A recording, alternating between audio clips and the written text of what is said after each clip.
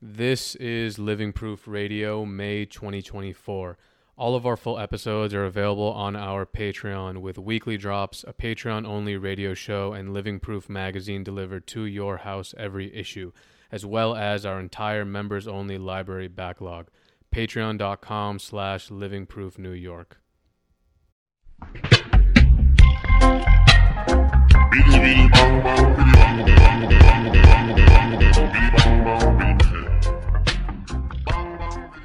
So I guess we can start with, where are you from? Sort of California, I guess. Mm-hmm. I grew up there, but I lived in the Midwest, and I've kind of been moving a lot for the last 10 years, I guess. Really? Like, where have you lived? I was living in Ukraine for a while, and now I guess I live in New York more or less, but out west a lot, just in different locations. Yeah. So what are your thoughts on living in New York, and how long have you lived here? I've been here 7 years, and I love it, but I have to get out all the time because it grinds you down. You know, they call it like the pencil sharpener. It keeps you sharp, but it keeps grinding and grinding you. It's like the most exciting place to live. I keep coming back here because I'll think of moving to Philly or something like that because it's cheaper and it's another city that's close by, but like what I like to do here is just ride the train around to a random place, or the LIRR out to Long Island or something, and then just get off and walk around, and you can kind of do that infinitely here and just go to like every borough, every stop on every subway, get off and walk around for 3 hours, and it's like a new interesting thing with like different people, different neighborhood signs, like a lot of inspiration type shit.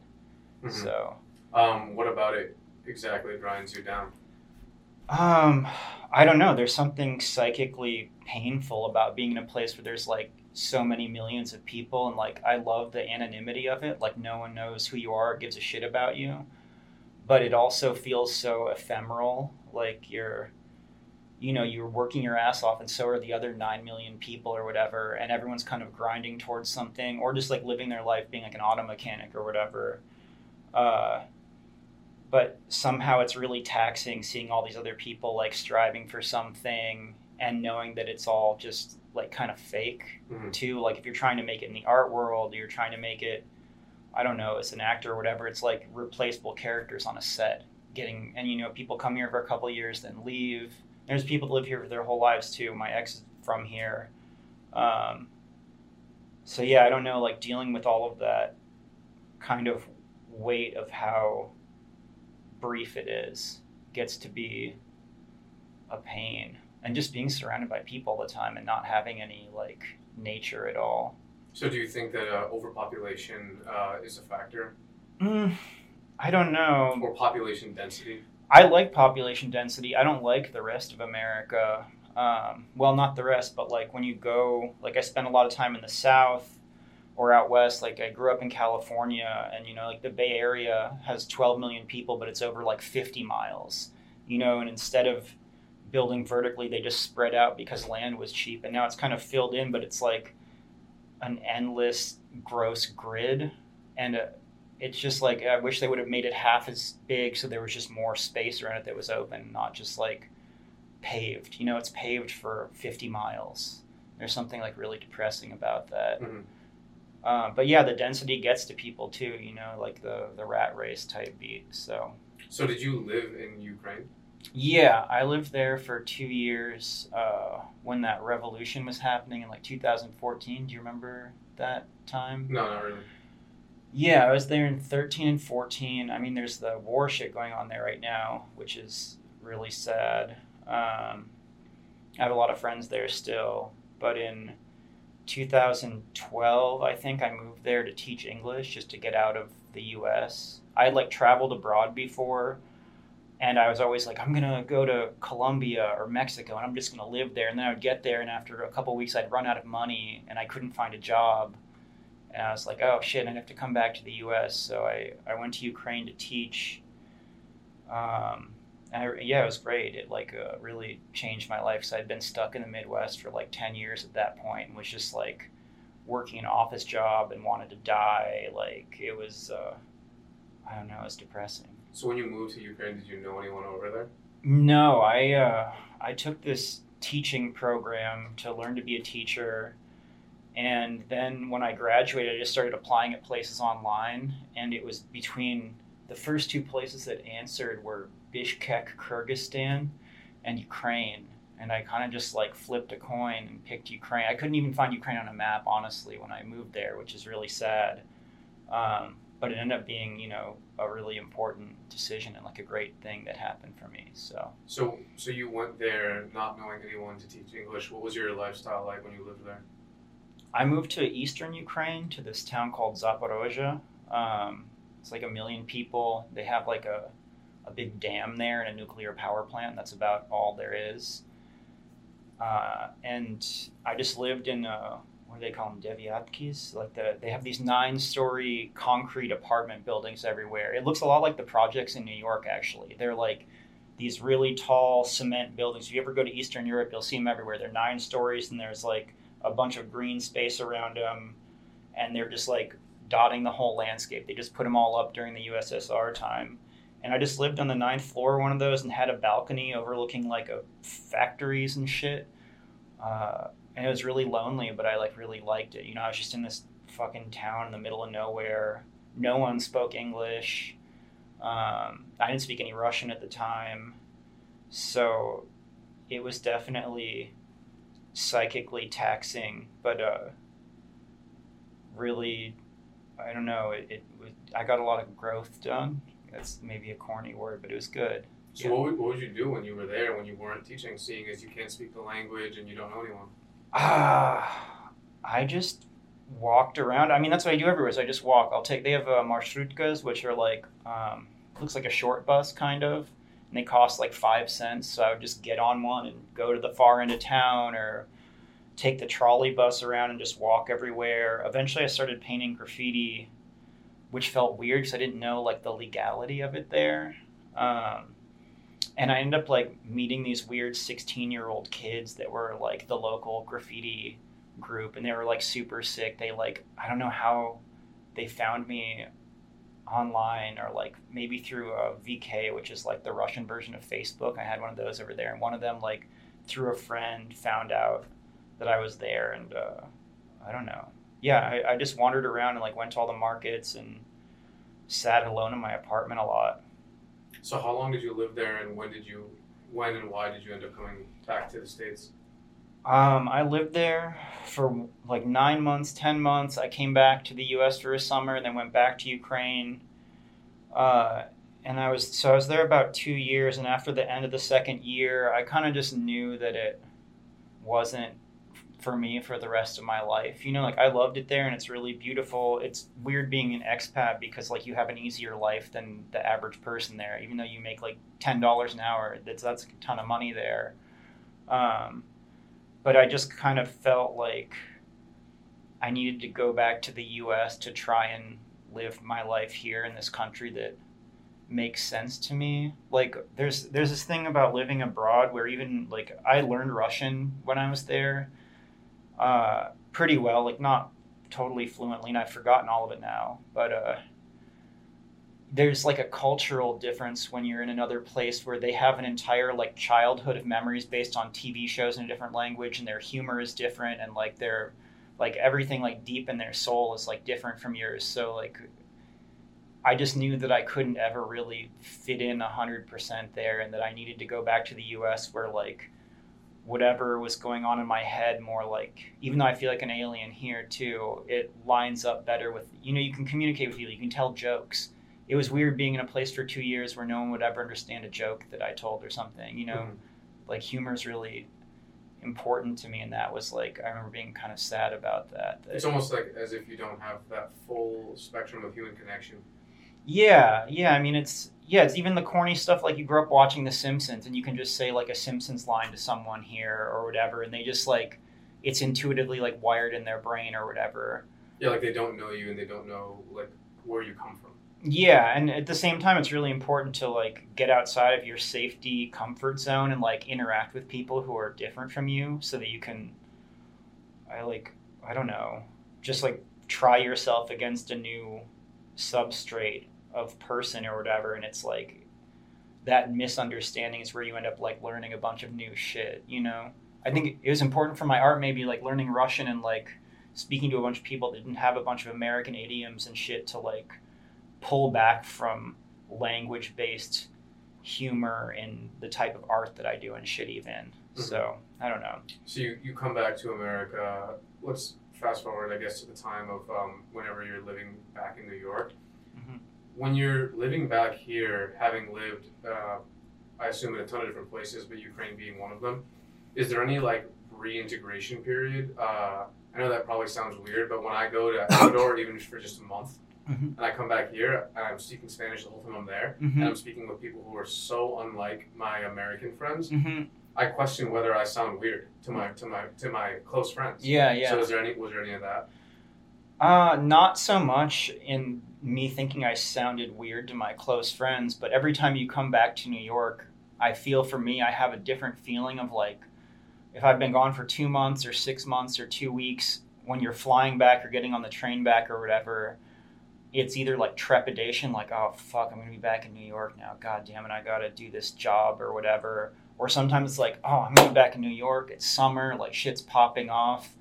As far as social interactions with people, I don't ever assume that I'm going to like get along well with the people. I think I'm going to get along well with my friends, but like I also think that I just have so many different friendships here that maybe I'll come back and I'll think I'm going to see this person. I'm like, oh, I can't wait to see them. And then they're busy. You don't see them for 3 months. And it's like, I don't take it too personal, I guess. Mm-hmm. If we have some, or if they've changed, you know, and like we don't have the same stuff to talk about. And maybe I won't see them for a year or two, but then they'll come back around again into your life, and then you can, you know, pick up where you left off, or they tell you the new shit they've been on and their new studio and their new job and this and that. And it's, I don't know. The dynamism of New York is kind of what keeps it exciting, and not knowing what's going to happen. Would you say that you're a social person? Yeah, definitely. Like, it's hard for me. Like I've been trying to go to like art shows and social functions, because for a long time and COVID happened, so nothing was going on, and I kind of just like drink under bridges with my friends, you know, and I'm like, oh, I should try and like go out and talk to people at functions to see, I don't know, how like the art world works or how any of this stuff, and I like get exhausted trying to talk to a new person at an event like that. But then I think I'm actually like pretty good at it if I just can get over myself. I'm like very self-conscious, so I don't know. So in some painting that you did, you put like the only you can stop forest fires. Oh yeah. Thing. And then you wrote in it, and excuse me if I get it wrong, but it was like only you can stop technological society in its future. Mm-hmm. What did you mean by that? What do you mean by technological society in its future? I mean, probably like social credit score future, and it's kind of I don't know if it's a joke, but the fact that I put that on Instagram to sell it and people are looking at their phones to buy it, I guess it really depresses me that most people are just absorbed in screens so much now. And that's like obviously like a trite thing to say, but like I have the screen time app on my phone. It tells me like this week you spent 5 hours a day on your fucking phone, and I've got it down to like 2.5 hours now, which I'm like still kind of sad that 2.5 hours every day I'm just looking at this thing. But I was working at this restaurant talking to all these teenagers I was working with, and they were like, oh, you're only at 3 hours? Oh, well, we're all at like 9 hours a day. And it's just like it just like depresses the shit out of me that people are spending, you know, I don't have a computer or a TV or anything. I don't watch shit at home. I read books, which is just like another type of screen in a way, but it's like less passive information sucking than like active brain work. But I guess that's, long story short, TLDR, technological society, its future to me is just like people being numbers that are absorbed in screen life and like not living outside life, which is like so much. It's shitty outside, but it's cool too. I don't know. Wow. So are you, would you say that you're, like, what are your thoughts on social media then? I mean, it's a waste of time, but it's kind of necessary at this point. I think Philip K. Dick or someone said reality is the thing that when you stop believing in it, it doesn't go away. So like you can stop believing in social media and just be like, yeah, it's bullshit. But like at this point, I mean, I get a lot of jobs through social media. People, and let's pretend it's 1998 and I'm me living in New York or living in fucking North Carolina or Minnesota doing mosaics, and I'm like putting them up places. No one's ever gonna fucking see them. You know, I think you can't just deny that. I have a bunch of graffiti people that I like that are in Europe. I'm never gonna see their graffiti. If it weren't for social media, I would never see these things existing. So I mean, it can't all be bad. You know, it's just like obviously you take it if you can in moderation. So there is, I feel like, a purity that is lost.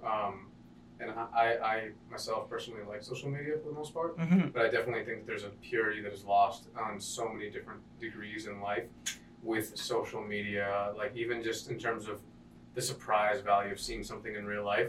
Once you've seen it so much on social media, it goes away. Like when I was younger, I would see, let's say, graffiti in New York, and I would get super excited when I see it because it would be my first time seeing it. I haven't seen the spot 1,000 times before I actually saw it in person. And then the other day, I was riding on the train and I saw like a roller that I had never seen before because I hadn't been online recently. And I actually gasped, which Wow. I hadn't done for, I feel like, years because I already seen it. And I guess on another note, like, do you think that social media is actually social? Because in a way we are interacting, but you just said in a way where you're like passively sucking information, just sitting there. It's almost like viewing TV. You might see something, and you know, many times like I'll talk to friends who have liked a post. They literally liked it. And then when I mention the post to them, they don't remember it because it truly is passive. Yeah. I mean, I think there's definitely social interaction going on. It's flattened compared to... I mean, we've been dealing with like a flattening of interaction for the past 150 years from face to face. And then there was the invention of like the telegraph and the telephone, which like, you know, were sort of early social media in a weird way where it's like you're being more and more disconnected from the actual person you're interacting with. And then I think everyone knows that with, you know, messaging someone on social media or whatever, that you can't use sarcasm, humor doesn't come across, there's no depth to it. So it's just like it is social, but probably limited. As far as like the surprise thing at seeing things in real life, and I don't see a ton of graffiti online, weirdly enough. Like I use social media just to like see what my friends with kids are doing and stuff. I like prefer to see, I don't know, just like, I guess I see a lot of tattooing shit, which I like. I use that for inspiration a lot of times, but, and I would never see those tattoos in real life again. With graffiti, I prefer just to walk around and look at it. And graffiti is not really like part of my creative world. It's more part of my like real world geography type beat. Like I just like walking around and seeing like a new thing, and it's just another part of like the mental map you make of the city. Like, oh, this is that bridge where there's that new hang down that went across it, and it's just kind of like, it's kind of what keeps New York interesting, is having these new things to interact with. What do you think about well, I have two questions that I'll put into one. So what do you think about all of this social media and technology and the, what did you say it was? Flattening of like the way we interact. Yeah. And its effect that it has on our mind, like our anxiety, our depression levels, our how we feel about ourselves and how we feel about other humans. And then the second part of the question is in terms of like Ted Kaczynski, like industrial society in its future, and all that stuff. Like, what are your thoughts on what he wrote? All right, so I have to think of the first question. What was it again? Like flattening, like. What do you think that like social media and shit like that does to the for anxiety and depression? Yeah. I mean, I was thinking about. I heard some Chuck Klosterman, who's like a '90s writer or 2000s writer. He was like very like American Apparel, like hipster stuff, you know. And he came out with a new book called The 90s, which I'm not going to read. But he was on a YouTube show that someone sent me, and he was just talking about his experience of the 90s, which I found kind of interesting because I was like pretty young at that time, so I don't remember it. And he's comparing what it was like to actually be alive in the 90s compared to our contemporary reimagining of it. And when we think of the 90s, we think of like what the internet was like, and then, but like really in the 90s, like no one was on the fucking internet. What I remember from the 90s being a kid, and I grew up in this really rural place, and I only had 2 TV channels, and like nothing to do. I remember being bored all the time, and that's what he mentioned. He's like, in the 90s, we were always bored. There was like nothing to do in a weird way. Like kids would sit around and be like, I'm bored. And to me, what the screen in front of you all the time now, like it's erased boredom. And he was kind of saying that too, that like no one's really like bored anymore. But everyone's insanely anxious. And to me, it's seemingly more depressed than they were 20 years ago. And I don't know if that just has to do with social media or like the quality of life kind of maybe decreasing, like, you know, life expectancy is going down, obesity and drug use going up. Like life is maybe actively getting shittier. It's hard to tell because everyone always looks at like to the past and like, oh, it was better then, or it was worse. And, you know, obviously there are worse things in the 90s too. There's a higher crime rate, and like if you go back to the 50s, it's like, oh, it's a golden time unless you were gay or black, then it was fucking terrible, you know, and it's still not good. I don't know. It's hard to make like from the people that I talk to that are young people now, like they aren't bored anymore, and they're depressed in like a slightly different way than like I've been depressed my whole life. And I've been interacting with a lot of people that are like in their early 20s, and maybe it's just because I'm older now, but they seem like really fucking insane, you know, like, and I can't tell if it's just because like I'm older and slower and quieter now, or I'm like, no, it's okay, it's gonna be fine. But like they seem really like unhinged and having a fucking rough time of it, and I can't blame them or anything. But I maybe can't relate to it because we have a different interaction with the world now than we used to. Mm-hmm. Yeah, well, in Grimes' podcast with Lex Friedman, which I feel like people should listen to because it's wicked good. Mm-hmm. She talks about how she thinks that we're no longer Homo sapiens. She thinks we're Homo techno, which is just like the next thing that comes, and that our brains have fundamentally shifted and changed because of our constant interaction with, we pretty much have like a style of like symbiosis with, well, not even pretty much. Mm-hmm. We have a symbiosis with technology, with our iPhones. Mm-hmm. I think I was talking to Alex Two-Tone, and he said like the phone is never more than like 2-3 feet away from me. It's like my second, it's like an external organ, you know what I mean? So, yeah, there's that. I mean, yeah, the depressing fact that the phone is always in the pocket. I don't know if we're homo techno now. That phrase needs to get reworded probably. I like Grimes too, or I liked her music a long time ago. I haven't paid attention to her now as much. With Lex Friedman, is he like a Joe Rogan guy that's like on Joe Rogan sometimes? He's been on Joe Rogan. He's the Russian-Ukrainian guy, I believe, who always wears the suit. Yeah, that guy's he's so dorky. The suit thing is so funny to me. Yeah, he's pretty crazy. We definitely. The thing is, I'll like lose my phone for a while, or like I'll go on a trip out in the middle of nowhere and not have the phone, and I kind of am fine with it. So like I don't know if it's rendered fundamental deep down changes, or if you could just like drop it and. You know, maybe we're getting ready for societal collapse and all the 5G towers will catch on fire and people won't have the phones, and I don't think it'd be a better time, but I think they'd get used to it pretty quickly. I think the adaptability of humans to new things to a certain point, you know, once you get to be 60, you can't learn to program a VCR or whatever. Everyone hits like a certain age where the technology stops making sense. I remember my grandpa, he made it until like 80 something years old, and he kept up with most of the technology changes, and then when he was like 80 he got a 5 CD changer, and he loves ABBA, and he put in 5 ABBA CDs, and he never learned how to take them out after that. It was like that was where the brain stopped, and he had to have me come over to like help with the CD changer because it just wouldn't, I don't know. But I think that until you get to that point, it sucks we're on the phone all the time. It's cool because you have all the information at your fingertips, all the cliche stuff people say about it. As far as like rendering fundamental changes in people, I guess time will tell. Because it's probably going to change again in 10 years, and like maybe we will have the point then where they have the chip in your head where you aren't looking at your phone anymore. You're just like thinking the thing and it renders in front of your eyes or something, you know? Like, I don't know if it'll get that far. But. Yeah, if it does get that far, then you're truly homo techno. Yeah. It's inside of you. There's been a change. Well, but then I wonder what difference does it make, you know? Because the brain is the same as almost lazier in a sense. Because, like, I think of language shit. Like, you said you go to Ecuador. Yeah. So you speak Spanish, you know, and, like, you can go to China now and you can have your phone, instead of having to learn Chinese, you can just, like, type a phrase and the translator is actually pretty good. You can just show it to the person and they understand what you're saying. But, like, with every technological advancement, I wonder if people get lazier and dumber and weaker in a way.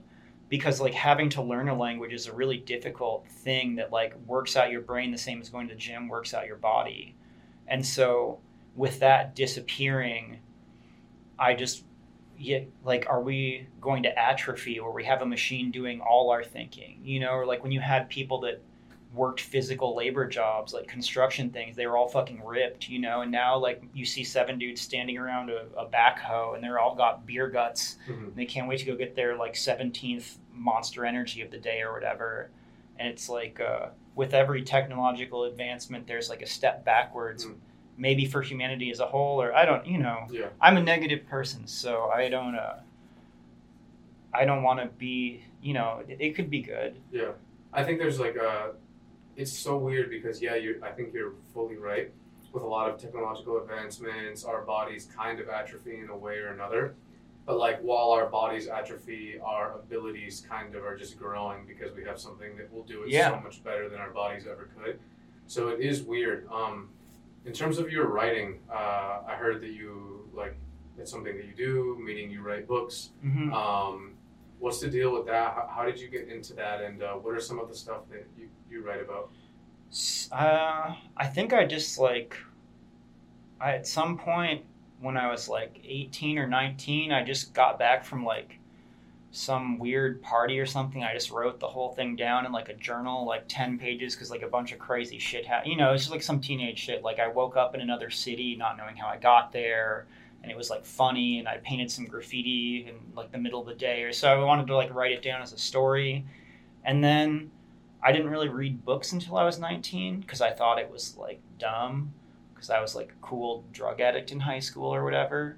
And then I, like, me and my friends were in this apartment complex and we stole a neighbor's package, which I feel really bad about now.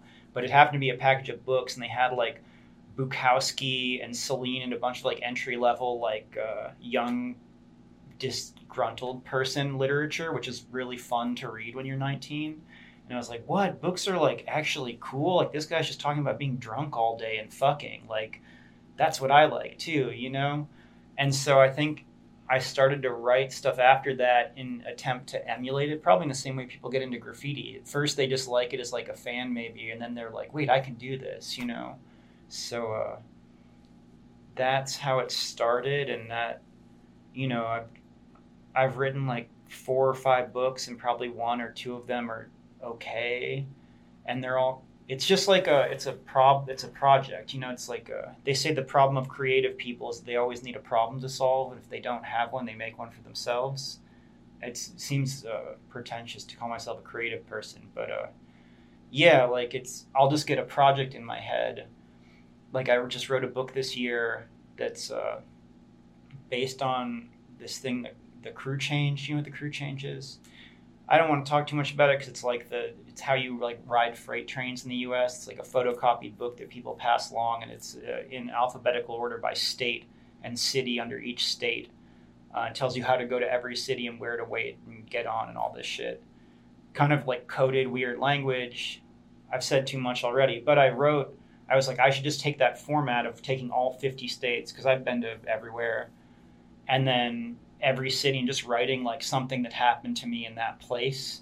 So it's like giving myself a format to work within and, like, a problem to solve, where it's like, okay, you just have to, like, in your head think about Kansas City and everything that's happened there, and then, like, dialogue, plot, and, like, shape it, and then type it out, which takes, like, a couple hours, and it's, like, very heavy mental effort. And you do that for every state, and then you look at the entire project as a whole and like realize like where you can fix stuff or take something out completely. It's just like I don't know, it's something to keep me from putting a gun in my mouth, I guess. I don't know. So that's one of the 5 that you've written? Yeah, I wrote a sci-fi one that's terrible. Someone just told me they bought it because I thought I took it off of. I like self-published it, and it's on Amazon. This sci-fi book, and I forgot it was there. And my friend bought it, and he was like, "Yeah, I tried to read it. It was like really bad." And I was like, "Dude, don't." Are there any, let's say, autobiographical ones? Are there any philosophy ones? Are there any, like, what are... They're all fiction. I mean, like, there's one that everyone, I think, has read, or not everyone, but, like, a lot of people I've talked to, like, oh, I read this, like, 2009, an autopsy one, just, like, very, like, magic realism autobiography. It's just about the year 2009 and, like, kind of just what I did in that year, mixed with some other, like, magic-y type shit. So do you pen these first? I mean, I type everything. I couldn't write it longhand. It would kill my wrist, you know? Yeah, I just usually, sit at I had to get a computer to write this book. I don't have the internet because it's too much, but I got a computer basically to write this last book because I hadn't had one in a long time. Just because I, like, move a lot and it's, like, a heavy thing to... But now I've got this mosaic shit, and it's really fucking with my flow because it's so heavy. I used to just have a backpack for like a decade. I could just pick up and move somewhere, and then, you get spray paint in a new town, you get some acrylics and paint brushes, and you can paint paintings. And now I have these like 10 boxes of fucking ceramic tile and like 5 Home Depot buckets full of concrete that weigh 50 pounds a piece. It's actually been... like fucking with my head because I can't just pick up and leave anytime now. So what's I'm gonna address that fully, but how often are you moving around? I mean, I used to move all the time. I lived in Minnesota for a while. I wrote it down one time, and I moved 35 times in 7 or 8 years or something. I haven't been on a lease in like a really long time, and I would just move in the city over and over again. And even now, I mean, I think I told him that I wasn't going to talk about like the work shit that I do, but I have to like travel a lot for work, and I go somewhere and stay there for a couple months. Like I used to trim weed out in California, and so I would go there for like 2 or 3 months. So I would move I never really lived anywhere. I would probably live 3 to 4 months in 3 different places every year. Or something. How does it feel to do that? I was thinking... Does it ever feel like you don't have a true home where you have a true schedule that's always changing? I mean, I was just thinking about this recently about like whether it's more exhausting to move all the time or more exhausting to stay in one place. And I moved when I was like 14. I grew up in California, and then we had some shit happen and had to move to the Midwest. And I remember being like really bummed about it because if you grew up in California, you're like, oh, cool, there's nothing else in the world. All there is California. Why would you go anywhere else? So it's good that I moved in the end. But ever since then, it kind of like fucked with the idea of permanence in my head in general. And I haven't been able to find a place that I really like Minnesota. I go back there all the time and I have fun there, but like the idea of living there full time is definitely kind of like a living death. But maybe I've just been too many places now, and it's like if you eat at too many restaurants, the idea of just eating hot dogs for the rest of your life is depressing. Maybe it's like that. I'm not sure. But you just got back to New York, right? Yeah. I just went out to Chicago, and I got a ride to Wisconsin. Then I rode a freight to Minnesota, saw some people, and then I just flew back from there. I was fucking lazy, and I had to get back here for I'm working on some shit here I've got to do. So how long do you plan on staying here? I saw on your Instagram that you were looking for a spot in Brooklyn. I'm looking to get a studio so that I work out of my apartment, like art shit, and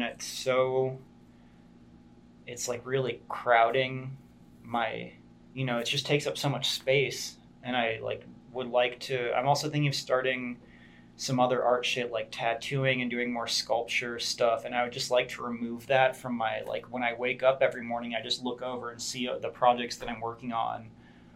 I used to have an art studio years ago that I got for really cheap, and I really like the process of having a studio because you can like really compartmentalize and like, today I'm going to the studio and I'm going to go there for 8 hours and bust my ass and like work on this thing, do this painting, do this sculpture, write this thing, as opposed to now where it's just like I wake up in the morning, I go over to the kitchen, make my cereal, draw for an hour, go over, work on mosaic for an hour or two, and I just never can unplug. I think that's part of what New York that's like dragging me down, is that my whole life is contained in this studio and it like really, it doesn't ever stop. Mm-hmm. So, yeah. How did you get into mosaics? I think probably Ukraine mixed with Mexico. Ukraine has really beautiful mosaics, all left over from the Soviet Union. When I first moved to eastern Ukraine, to this town Zaporozhye, right on the Prospect Lenin, every town in Ukraine and the Soviet Union has Prospect Lenin. That's the main street through every town. But the post office there has this like 100-foot tall mosaic that I think is representing the hydroelectric dam they have there. But it's this, Colossus from X-Men. No. The, like, it's like this, I saw the character. He's like from the 90s X-Men comic, and he's like made of metal and like super ripped, and that's what this like. This mosaic is like that, looking full, like this hella ripped, like blue dude with a bunch of like exploding quasars and shit around him that's supposed to represent the hydroelectric dam, but it just was like really epic. And I was like, what the fuck is this? And all the people in town were like, oh yeah, that's the mosaics. There's just mosaics everywhere. And I was like, there's just 100-foot mosaics everywhere. And like, there's just a orb in the sky that you can't look at and no one talks about it. Like, it's really, and I would like, go around, and I would take the bus around and see just like random bus stops are made of mosaics, and it just was really cool. But I didn't get the idea. I painted some graffiti at that point that was like mosaic influence. Like I would just do like a bunch of dots and stuff. But that was like 2014. I still didn't really think of doing them as like a medium. And then in 2017, I spent like 2 or 3 months in Mexico, just kind of like living on the cheap. You can get like $100 rent type beat. And in Mexico, they have some really nice mosaics on some of the government buildings. And I think it's because they used to have like a lot of interchange with the USSR, like Trotsky died there and shit. But there's this one building in Mexico City that has like a 200-foot tall mosaic of like leopards and crazy shit. I remember seeing that and then just thinking like, man, no one really does anything with mosaics, and it's such a cool medium. And I think at first I want to do them on freight trains. Like the first like 20 that I did mosaics on like box cars, and I think they've all fallen off at this point because there's like so much rattling and shit. But I just remember being like, oh, that would be such a cool thing to do for people to see, like out of context, like why is there a fucking mosaic here, and I don't know, it's just like it's a fun medium because it's very limited. Is it difficult to work with? It's difficult and easy because like it's changed how I draw for sure, because you can't really do outlines very well in mosaic format. You just have to have like color blobs and shapes, so you're kind of limited by like, if you want to draw a pair of Converse shoes or something, you really have to break it down to its constituent, like white striped bottom, red shape, maybe a couple white dots for laces, and you can't get the whole circle with the star in it. You just have to you really have to work with, people's ideas of concepts and symbols that they already have in their head, and then like build up from that or something. It's an easy medium once you get the right colors. It's hard to get good colors of tile, I found. I go to like a lot of like used hardware store places and like get broken plates and stuff. But I don't know if it's difficult. It's kind of fun. Mm-hmm. How did you start riding on freights?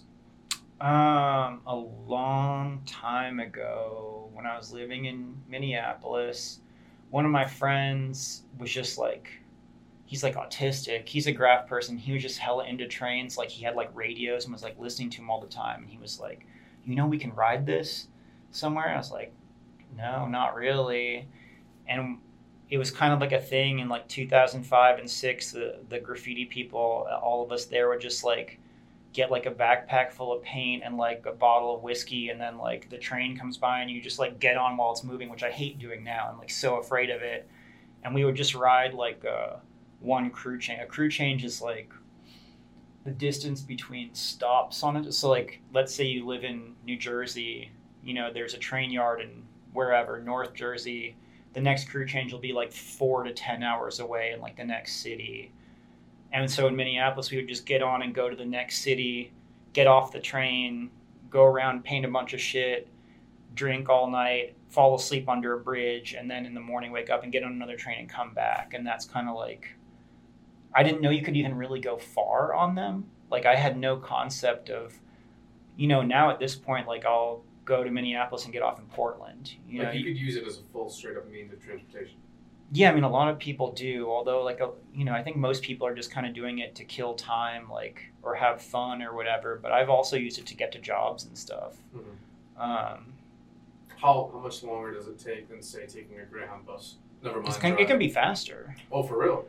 Yeah, I mean, like, I just got on in, like, California a couple weeks ago, and I was in Denver, like, a day later, you know? Like, you can make it really fast, because it depends, you know, like, everything that you get on Amazon comes on a freight train. Mm-hmm. It all comes from the Port of Los Angeles, from a FedEx train, or not all of it, but a lot of it.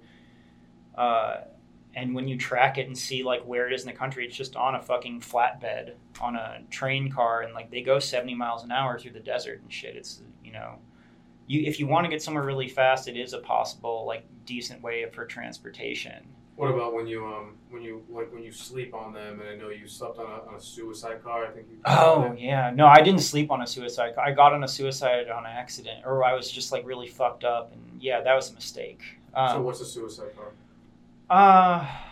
It's just like when you're riding trains, there's like different ones you can ride, and there's sometimes when you get on one that's like doesn't have a floor, it's just like a bunch of cross metal beams. So it's like if you were to fall asleep, you would just die. You'd like fall through it, you know? So like I got on one of these cars because did I write about this in like an essay or like an interview or something? It was in some interview very briefly. Okay, yeah. What happened was I was in Minneapolis and I rode the train to Wisconsin. It was a long time ago. And then I got to Wisconsin and I was going to go all the way to Chicago, and then I just like kind of got a hair up my ass, and I saw there was a train going back to Minneapolis just right next to me. So I was just like, I'm just going to get on this shit. You know, it was like sunrise, and I got on. I don't know what the hell I was thinking, and I realized the sun was coming up, and I hadn't slept all night, and there was nowhere to sleep, and there was all these bars there, and I was like, oh, I'm going to die if I like stay on this thing. So yeah, most people try not to ride suicide. You know, sometimes you have to get out of a place because there's no rideable cars other than suicides. But like you realized in that moment that you would die if you fell asleep, so you just jumped off, going pretty fast. I was going really fast. I ended up in this town, Wisconsin Dells, which is like the Pigeon Forge, Tennessee of the Midwest. Have you know Pigeon Forge or Dollywood and shit? It's like it's where they have like Ripley's Believe It or Not or wax museums and shit, and like a bunch of tourist shops where you can take like old timey photographs of you as like a Western person. Yeah, and I ended up in this town, Wisconsin Dells, and I got heat stroke. It was so like it was 95 and I hadn't slept, and I couldn't find there was like a river there too, and there was no way to get down to the river because there's just like shops the whole way. You just can't get into the water, and I was like dying of heat, and I just needed some fucking water, and I just remember staring at this river and not being able to get to it, and like really starting to lose my shit. And then I tried to go fall asleep behind the Amtrak station because I was like, okay, I'll just like, I think I had like a flip phone at the time, and I figured out how I could buy like a $30 Amtrak back.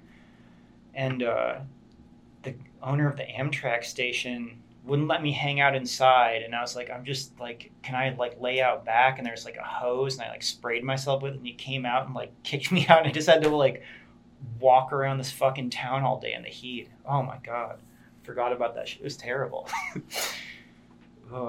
Running freight around America sounds like a really, really crazy form of transportation because of the fact that out of everything, it seems like it would have the least guarantee of you arriving there. I have no experience doing it, and I'm sure if you know what you're doing, you have like you said, you can get there even faster. But from an outsider's perspective, it would just seem like you have such a lower chance of arriving there, and such a higher chance of some stupid shit happening. I think if you know what you're doing, you can get a lot of places pretty quickly. And, you know, if you miss one train, there's always another one. You know, an hour later, 10 hours later, 2 days later. I mean, they're on, aside from like the eastern seaboard and the southern U.S., there's so many train lines that it can be kind of confusing. But once you get out west, it's kind of just like straight shots. Like you're in Seattle or Tacoma, it only goes down to L.A. or it goes across to fucking Chicago. You know, there's really only two directions you can go. And you know, like, you know, there's variations and there's trains that are going to dead end somewhere.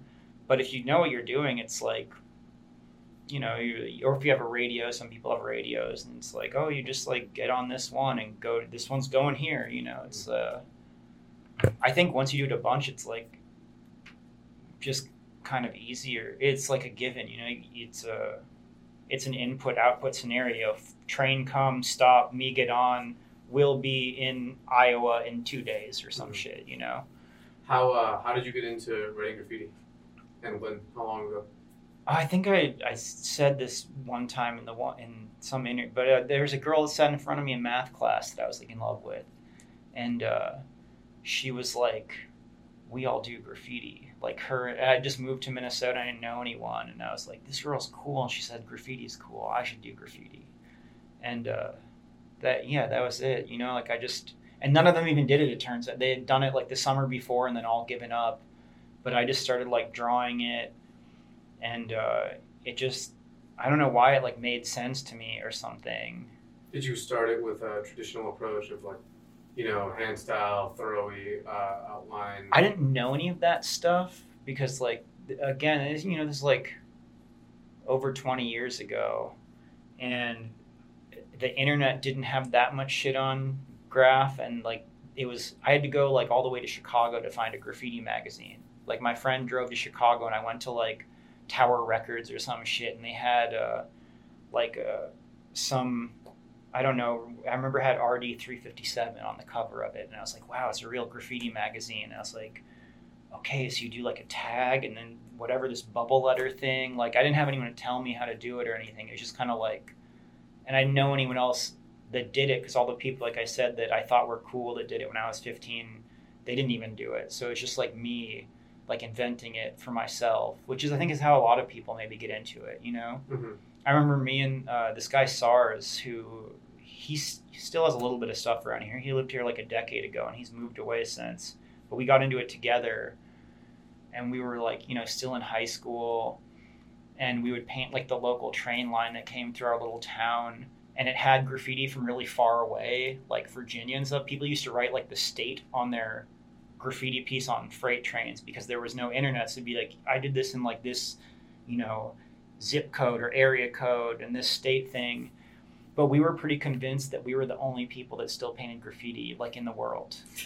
Not in the world maybe, but we were like, dude, it's 2002. People were doing this shit in the 80s in New York, and I don't really know if they still do it anymore, but like we're definitely the only people in Minnesota that paint graffiti. This is pretty crazy. You know, and then like after like a year or two, we figured out there was people doing it, but it was kind of fun being like, we're the only ones that do this thing. I don't know. So what did it I guess do for you back then, over 20 years ago, versus now when you paint? Do you still have the same purpose behind it? What does it even do for you? I've been trying to think about that a lot, and like, I think back then, you know, when you're like a kid, you just do it because it's like fucking weird and crazy, and like it just seems so much fun. Like the first time you get cans of spray paint, you're like, I can just write my name on anything. This is cool. And it has like some myth behind it or whatever, that it's like, I don't know, it seems kind of magical when you're young. And then like if you do it more than a couple years, I think, like I remember being like 21 and being okay, like I have a job and I go to school, and everyone has a job and goes to school or just has a job, or everyone has their life, but this is like one more thing that I have, you know, like we're all going to die one day, but I'm doing this one extra thing. And so it was kind of like an ego type thing. And then at some point, it became more of like a personal challenge, I guess, like creating a problem for myself to solve of like, how can I do this differently every time to make it like exciting for me? It's just like me making a crossword puzzle for myself every day. And then I don't know the relationship between that and like audience. Like, why do people do graffiti? You know, like you could just as easily draw it in a notebook and never draw it outside. So obviously people care about audience. You know, I think people like, they look at my graph and traditional graffiti, quote unquote, and I still do pretty traditional graffiti. There's letters in it, you know?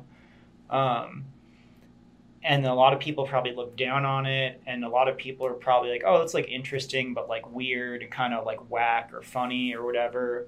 But the end goal is kind of the same. Like, what's the goal of graffiti? It's you want people to see your thing and to pay attention to it and to like access their consciousness.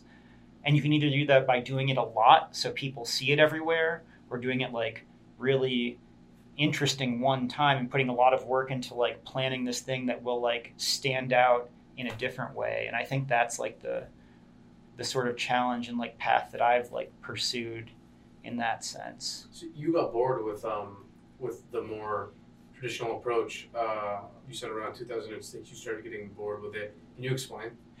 I think it just like, I still enjoy traditional. I've been going back and looking at graph that I used to not like at all. And I kind of have like a weird soft spot for it now. Like I never liked like LA pointy graph and shit. And now I look at it, I'm like, oh, this is kind of cool because I don't know how they do it. You know, it's like a bunch of like Montana caps, and it like is really, but as far as me personally, like living in the Midwest, the style of graph there is very basic, like bar style, straight letter graffiti with maybe like a character. And at a certain point that just like, I never even got like that good at it. I wasn't doing like crazy wild style pieces or anything, but it just seemed like very limited, like a limited way to try and express yourself in this medium that's already incredibly limited because you're just writing the same word over and over again.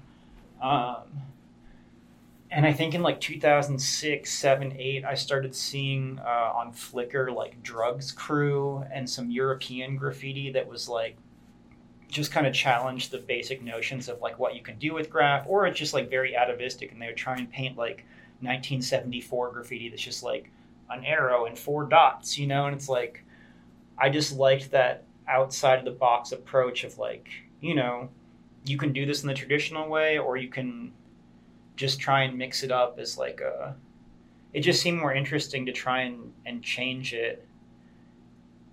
And it took a long time though to like change it and also have it be like my own version, because I was still ripping people off in like 2010 and 11. I feel like I would see like a Tumblr graph and they had like a weird way they painted like a ladder on their piece or something, and I would like steal that, you know? So, and then it got to, I think in maybe like the teens, 13, 14, I really started like branching out and stealing, not from graffiti, but stealing from like architecture, or like a sign that I saw on the street, or like a painting I saw in a museum. And that was like, you could just bring in the rest of the world as part of the challenge. So, have you ever considered it a waste of time? I feel like the way you think and you think about society and stuff like that, and all the places and experiences that you've had living in different places and all this stuff, I feel like something makes me feel like you would end up thinking that. It's definitely masturbatory and has no like positive societal effect. I mean, everything's a waste of time, and it's not, you know, like I'm not a Zen person, so I can't sit in a room and stare at a blank wall and just be content. I'll maybe never be content. It's yeah, like it's everything's a waste of time though. And in that sense, it's not even negative that it's a waste of time. Time being wasted is just like, what a waste of what? It's like you might as, you know, if you paint a graffiti, the only thing I don't like about graffiti is all the waste of like the cans and the caps. Like I'm kind of an environmentalist person, and it really bums me out how much trash I've made. because of graffiti. Well, what do you mean by when you say time being wasted? Is like what a waste of what? Well, you can't waste something. That's the wrong question. It's like asking. It's like starting off with a faulty basis. There's no possible way to waste time because it's all subjective. You know, like you can watch TV, or you can paint graffiti, or go to a job and strive for something or not, and So you're going to die no matter what. So you would say that since you can't waste time because it's all subjective, you would say that, let's say, like being on Oculus or playing a video game where you literally never leave your crib is the equivalent in terms of time wasting to, let's say, mastering some sort of craft outdoors, like as long as the person's enjoying it thoroughly either way and feel like they're accomplishing something with their life, then those are equal? I don't want to yuck anyone's yums. You know, like if you want to do Oculus and never leave your room and become like a gelatinous blob, I think that's I'm such a judgmental asshole. I don't want to say I hate video games. Mm-hmm. I think they're so fucking awful. I hate Netflix, you know, like streaming media, like really just it's so stupid, and everyone is so sad and anxious these days. And I'm like, yeah, like that's because of the things that you think you like in your life, you know, like you love your car and driving around. That's why you have diabetes, you know, like everything that people do and have that's made their life easier and quote more enjoyable is like ruining them. Mm. And I don't even know if it's a bad thing though, because yeah, like it also, people are becoming more aware of maybe other perspectives and viewpoints through these new mediums, but also then they're not, because they never go and talk to their fucking neighbor, you know, like there's something called social capital, and I can't remember what it really is. I just remember that it doesn't exist anymore. It used to be like in the 50s and 60s, people had to go to like PTA meetings and bowling clubs and the Elks Lodge type beat because they didn't have any entertainment, you know, like entertainment was really rare, and so they had to create their own shit, and so they had to go out and like actually interact with other people. And now like the anonymity of existence has like, yeah, you think you're getting other perspectives from your machine, but like you're not actually. The machine is so flat, it's flattened all this shit where like it makes you think that every person that's not your political viewpoint is either like a blue-haired NB they them who's going to cancel you, or like a crazy neckbeard AK-47 guy who like wants to suck Trump's dick and is going to shoot you in the head. And like once you go out and just talk to people, literally like, there's so much more interesting than that. Yeah, pretty much like not that many people are actually either of those. No, not at all. But that's people who you think would be, because you've been convinced that that's what they are through the, as you said, the machine. Yeah, and that's like what's. I mean, even like being younger, I remember because I got brainwashed by the machine, and I was like, oh, like every like Republican person must hate gay people, and then you think that until you meet your first 3 gay Republicans, you know, or like you're like a kid and you're like, oh, like all white like hick people like country music and all black people like rap music, and then you like go to a country bar and there's a black gay dude there hanging out, and you're like, oh, it's just like nothing is like as simple as fucking watching CNN would have you believe it is. Like people are so much more interesting than the fucking world they present to you. And that's what does bum me out about the screen life, is if you just even living in the city, the kind of the big bummer of living on a coast is like, yeah, you have everything at your fingertips and you think it's the center of the world, but like go to fucking Durham, North Carolina or Kansas City or like a small town in the middle of nowhere, and it's like really interesting. Like the fucking people out there are like, they're weird as fuck. Yeah. There's cool shit going on like everywhere, you know? Definitely. And they have completely different ways of life and completely different thought perspectives. Because we drove up to Seattle, we drove up to San Diego, like from New York all the way, and we went boom, boom, boom twice, and it's pretty insane, like the different styles of life that people lead, even in just America alone, Mm-hmm. and how different people can be just crossing a few different state lines. Mm-hmm. Their like opinions can totally shift just by crossing state lines. That's something that kind of like stuck with me. or not even just opinions, but just like someone who grew up in New York is truly different than someone who grew up, let's say, in that place you just named in North Carolina. Oh, Durham, yeah. It's insane. It's like this weird paradox of like, they say if you take any two people in like the U.S. and they'll seem really different to you, but then if you take those same two people and compare them to like a person in China, the two people in the U.S. will seem like very similar. And you could do that literally on like any block in Brooklyn. Like you take any, like me and my neighbor in Brooklyn and have us like talk about some shit, like that guy's fucking crazy. He believes in this shit and this shit. But yeah, and then you compare me to like a guy in Texas and I'll be like, man, me and the Brooklyn guy kind of see eye to eye. That Texas guy is crazy. Mm-hmm. But then me and Texas guy look really similar compared to like a dude in Cameroon, you know? Yeah. So it's like, I don't know, that's like, life is really hard and a bummer, but it's cool when you actually can get out of yourself and go talk to those people and figure that shit out, you know?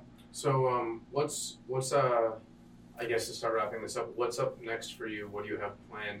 How long do you plan on staying in New York for this time, and et cetera? I mean, my lease is another couple of months, and I'm maybe trying to get a studio here. I mean, I want to stay here for at least like another year or two, on and off, to like. And there's a lot of shit going on here. Like I'm working on a bunch of projects, so it's like good to be in a place where a lot of shit's happening. I have like some like work projects, like commission type shit coming up. I have to go do some other work shit in other parts of the country. And then like I think I told you maybe before, like I just finished writing this book. And so I'm like, one of my friends, I paid her to edit it, and she's been like editing it for Grammar, and I have to like format the whole thing. It's like a novel. And so I'm going to like publish that. I don't know, just like work on these sculptures I've been doing. There's just so much to do. Like I want to keep doing mosaics out on the street, but I'm kind of sick of doing them in New York. At least in Brooklyn, I need to get out to like the Bronx or some shit. Just because it's like, I don't know. I want them to do them other places. I want other people to see them, you know? I'm going out to New Brunswick to do a couple. I have some friends out there, and I like, yeah, New Brunswick's tight. They call it No Funswick, but it's pretty fun for me. So, yeah, I don't know. What month is it? Is it June? It is June, yeah. Definitely need to go to the beach. I'm going to try and see a Cyclones game this year. You know the Cyclones? No. It's the minor league team at Coney Island. I've been meaning to go forever, and then I think it was like 3 years ago, I was like, okay, we're going to go see the Cyclones play, and we took acid, and we were going to go see them play, and it ended up being Cop Appreciation Day. We showed up at the stadium, there's just like all these police everywhere, and I was just like tripping really hard, being like, oh, fuck, I can't do it. But this is the summer when I go see a Cyclones game, I think. Cool. Well, thank you for coming on the show. Really appreciate it, and I thoroughly enjoyed this conversation. Yeah, sorry if I was like stressed. Completely good. Yeah, cool. All right. Well, thank you, man. Yeah, you're welcome. Peace.